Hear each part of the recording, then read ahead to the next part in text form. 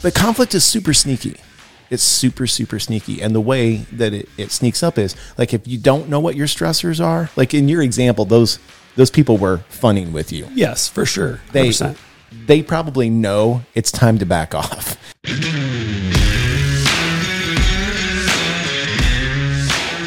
Life experiences that are tangled in leadership. This is the 2120 podcast. You know, we're just two guys that started a podcast over coffee, talking about some of the things that we learned through leadership and business. And we decided to make a show about it, bringing you the insights and experiences that you can apply in your work and in your relationships. But we're so glad you're here, because passing life lessons on is a gift we can all benefit from. Hey, Matt, I got a question for you. What's your hot buttons? You know what I'm talking about when I ask you about hot buttons, right? Like, what are the things that are your stressors? Are you aware of them? You don't have to say what they are right now. We can get into that, but do you know what they are? Yeah. Certain things somebody can press your button, you're like, oh. Do you know what they are? Well, yeah. I mean, I think about my work, and like my guys that I'm close with know what to say and what to do to get me kind of riled up. And it's based around things that I'm super passionate about. Like they'll just they know how anal I am when it comes to training and, video and making sure everything works. And they know that, I will come into a room an hour before presentation and make sure everything's set up right. And it all works together. So when you press the record button and something doesn't happen, then it's like, oh, you didn't get it done, and it's like, no, like I literally was in here an hour before trying to make sure this works. Something just happened. Let me figure it out. And then it's like, they just get they take shots, just to kind of keep poking the bear a little bit. And then, his face is turning red, like he's getting mad. And that's a hot button for sure. So we all have stressors, right? Uh-huh. And it could be things that people do or technology doesn't work right or whatever it is. Do you know what your common reactions are to those stressors? Like how I respond to that? Is that what you're asking? Yeah. Yeah. I get quiet. Okay. I start to process, okay, like this is not working. Like what could it have been what would have changed in the last 10 minutes? So you move to fix it mode. Yeah. You turn into completely dissecting the problem of diagnosing, okay, based on what just happened, what I just did, what would have changed? And I'm quiet and I'm thinking, and I'm trying to not look stressed.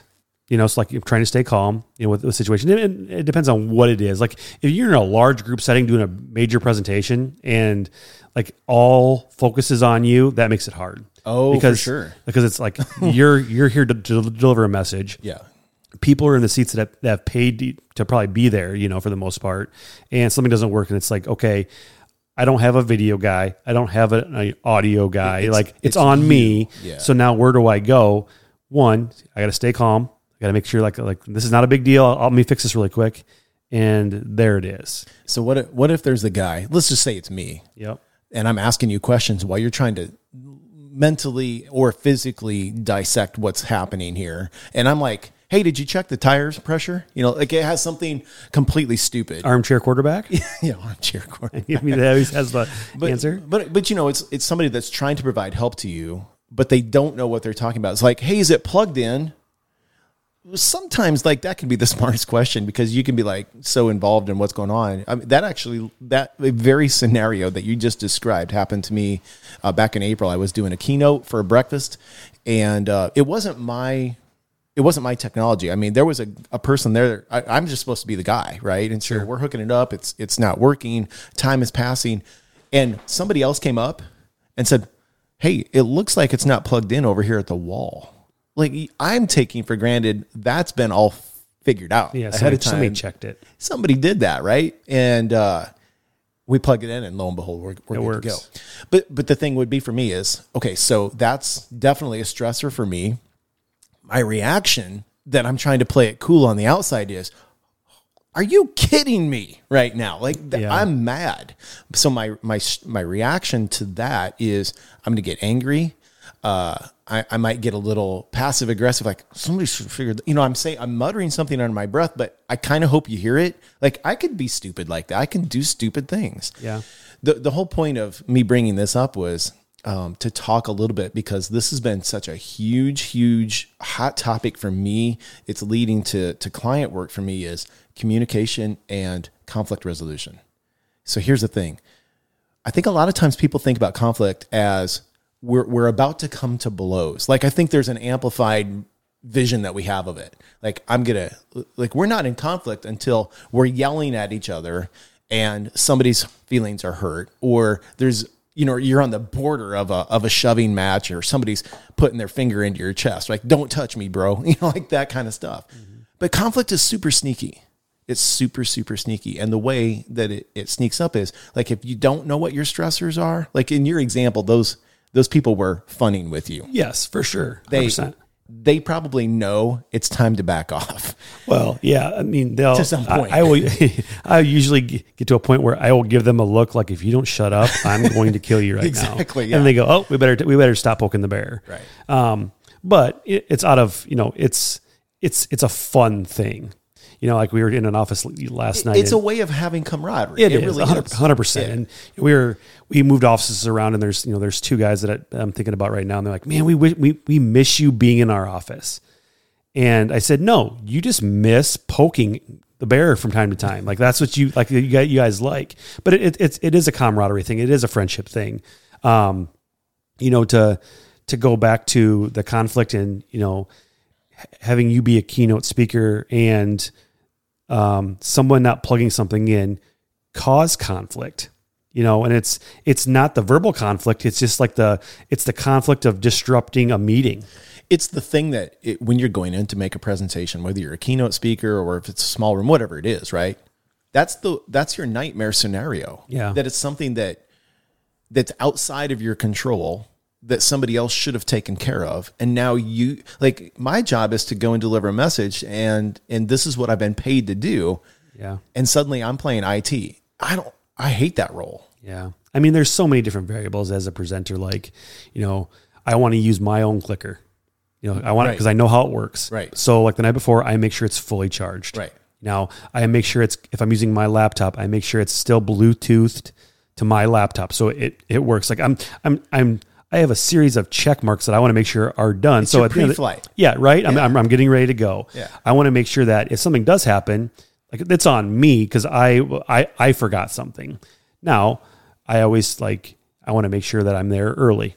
Mm-hmm. My laptop's plugged in. The presentation pops up on the screen. I mean, there's nothing worse than, for some reason, the audio visual will not connect your computer, right, and they don't have the right cable. Like I have a little bag. You see my bag full of cables. Like, so whatever organization you go to, chances are in my bag, I will have the cable that they're going to need. Let me tell you, my stressor on that one is cause I'm Mac based just like you, right? And the first thing that the tech person says, oh, it's a Mac. Got a Mac. I'm like, bro, this isn't the 90s. Okay. Yeah. Like, Macs are everywhere right now. Yeah, this is pretty easy stuff here. We have the right connections. It's something on your end. It's not my computer. Trust me when I tell you this. They don't like that. Well, yeah, and it's the problem is too, the word ego gets in the way, because then it turns into not so much a pissing match of me right versus you wrong kind of thing. It's I know that I know this is going to work. Something on your end isn't working. Well, it's obviously something on your end, and it's no, let's figure this out. In that April keynote that I'm talking about, the series of things that happened was phone calls started going. I can't reach this person, right? So there's people working on it. Yeah. But one of the things that just stood out to me was it took somebody else to come up there who was actually a guest. They were in attendance, not as a they were invited, okay? Just literally a guest. And they're up there and they're the ones that start breaking down the problem into its simplest form. And they start going, is everything plugged in? Like, well, everything's plugged in up here. Which when I said that, she immediately went over to the wall and started looking like, well, here's a couple of things. And it wasn't a power cord. It was some sort of a AV cord. And let's try that.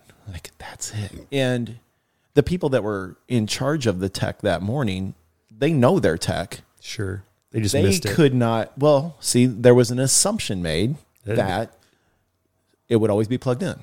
Yeah. So don't even look at the dumb thing. But that's what it took. It took that outside person to go, hey, let's start with the simplest, smallest thing. Yeah. The dumb thing is like, we have an IT department at our corporate office. So it's something like we run tons of technology from registers to computers to full internet, all these things. So when something doesn't work and you call for help, I mean, you're dealing with guys in Fargo that are dealing with computers. Like they're just like I wouldn't say they're genius. Maybe they are genius. Very smart. Like they just know how to fix stuff. Yeah. And now you're talking to me who doesn't have that same type of, that wavelength. We're not connecting, right? So, I need to tell them, hey, I need you to like just dumb this down for me. Like when you talk, make sure that I understand what you're saying.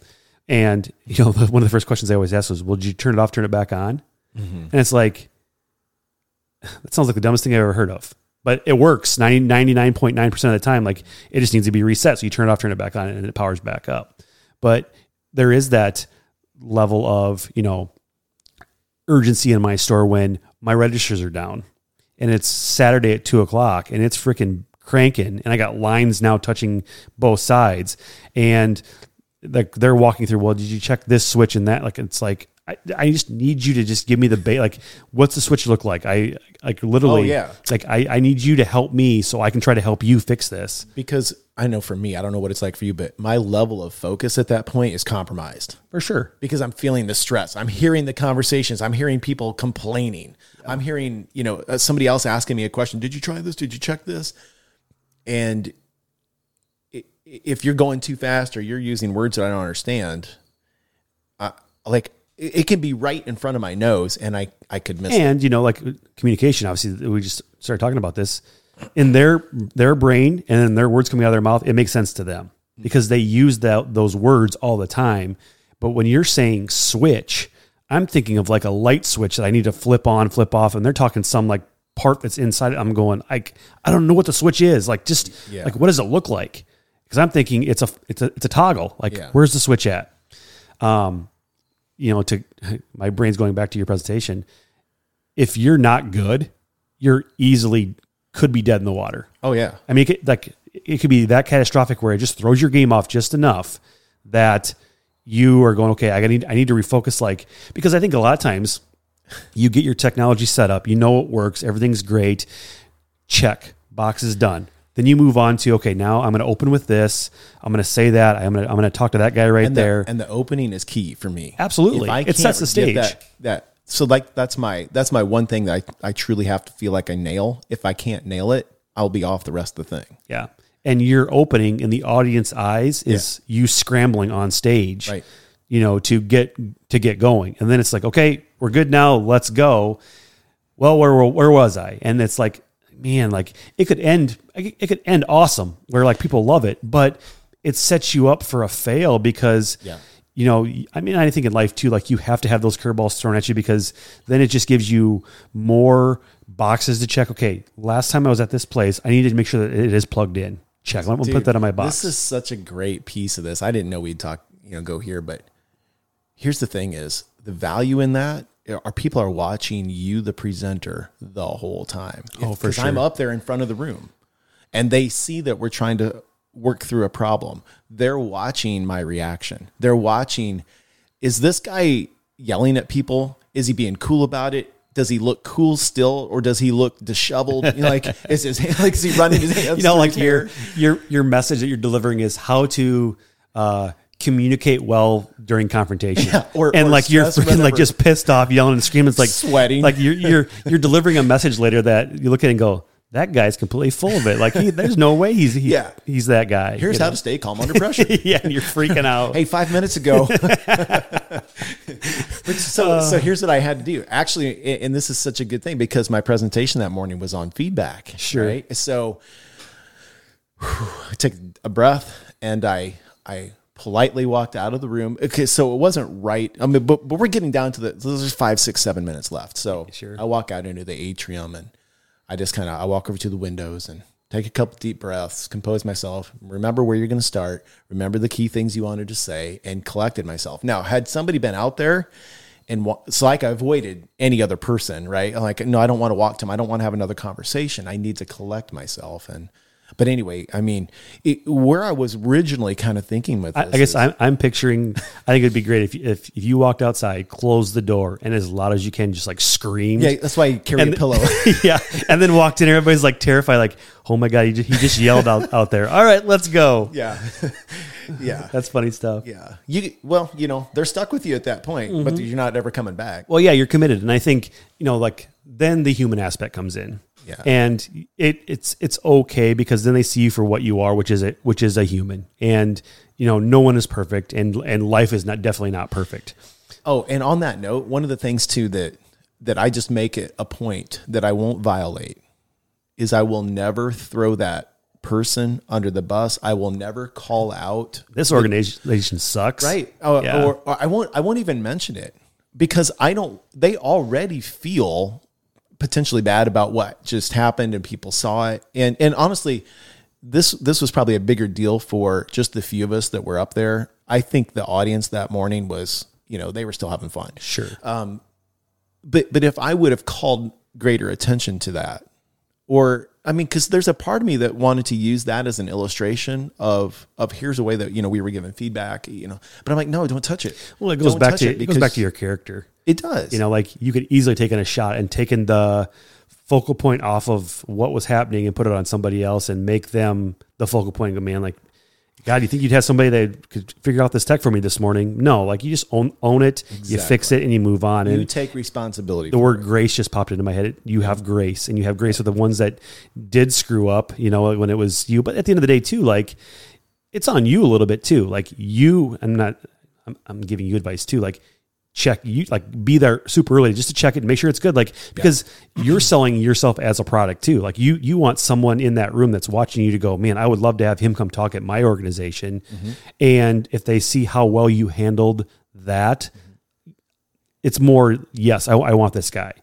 If they see, if it's a flawless presentation, it's like, oh my God, we definitely have to have this guy. But if they see you handle it differently and go, yeah, his message was good, but yeah, man, he kind of got really freaked out there for a while there. Maybe we shouldn't have him come in. Exactly. I mean, it's just painting the picture. Plus, like you said earlier, all eyes are on you. So they're dissecting your every moment. I mean, it's like in my business, when I am having a conversation with a customer that's upset in the view of other customers, everybody's watching how I'm going to handle it, what I'm going to say.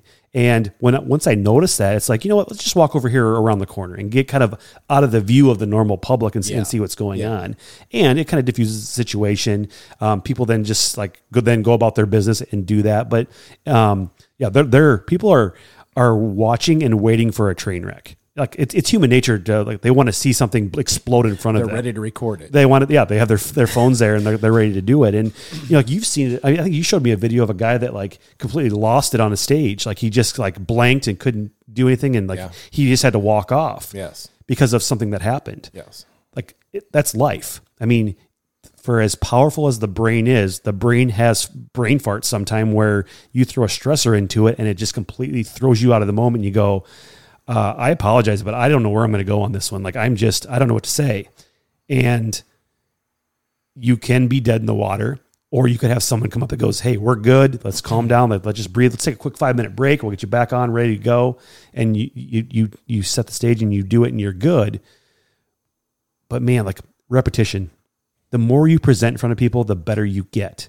And when you get curveballs, it makes you better for the next time because you think of what happened the last time and he goes, I already fixed that. It's plugged in. We're good. Yeah. Like there's step one. We know that this is good. Yeah. So then, after your 50th time presenting, you're getting really, really good because you know what could go wrong. You've already accounted for it. You're ready to go. Your clicker's fully charged. Like all these things are now in play and you're good. And what started rolling through my head is because I'm always an options guy. There's always an option, even when there doesn't appear to be options. And so that is like, okay, listen, if I don't have the PowerPoint today, because there was only a few slides anyway, I train from a handout. There's always a plan B. There is. I don't need that. I don't need a microphone. And that was another thing that happened in this thing in April. I had a wireless mic and it had a bad cord. So I'm not bumping it or doing anything, but as I'm interference. moving, and that was the really loud thing coming through the speaker. And I just stopped for a second. I took it off and I said, can you all hear me still? Can you still hear me well? Yeah. Ditch that thing. Took it off. Boom. We just keep rolling. Yeah. And again, that center was a beautiful center. Did they need to update some of their tech? Absolutely. I hope they do that.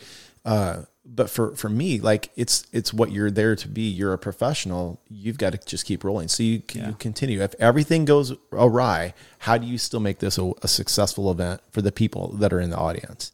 Because that's when you turn that lemon into lemonade, that's when people go, all right, I think he could actually help us. Yeah. You know, we just do, I was going to say this. I've just been doing an exercise to help people understand what their stressors are, right? You just go down a list, circle the things that cause you stress. And sometimes it's between people. Sometimes it's in a situation that we've talked about here. So like, one of the stressors is if you're ignored, you know, you ask a question, or you're trying to include somebody in something and they ignore you. Well, that can be a stressor for people. So what's your reaction then? Like, is it laughter? Is it passive aggressiveness? Is it, what do you do? Sure. Because now if I know what stresses me and I know what my reaction is, I have power over it. If I don't know that, then I'm just reactive to it. So it can be, and again, like a situation when you're in front of a room, in a training room, or when it's, between two people that are, that's why I said before is conflict can be sneaky because I may dislike the way you do something, the speed at which you do it. You may be too fast, maybe too slow, your thoroughness, your completeness. I mean, you and I were just having a conversation earlier this morning before we podcasted about a person in our lives that we both know that, does things different than you and I, you know, so it's sneaky, and learning how to cope through it is good. Yeah. And I think it's like we talk about the 5 Ps, prior planning prevents poor performance. And it's going into every room knowing like what could set me off today. Oh, I got that one guy. He's back. Like he's the guy that always sets me off. I go into it knowing, then I can't be fooled.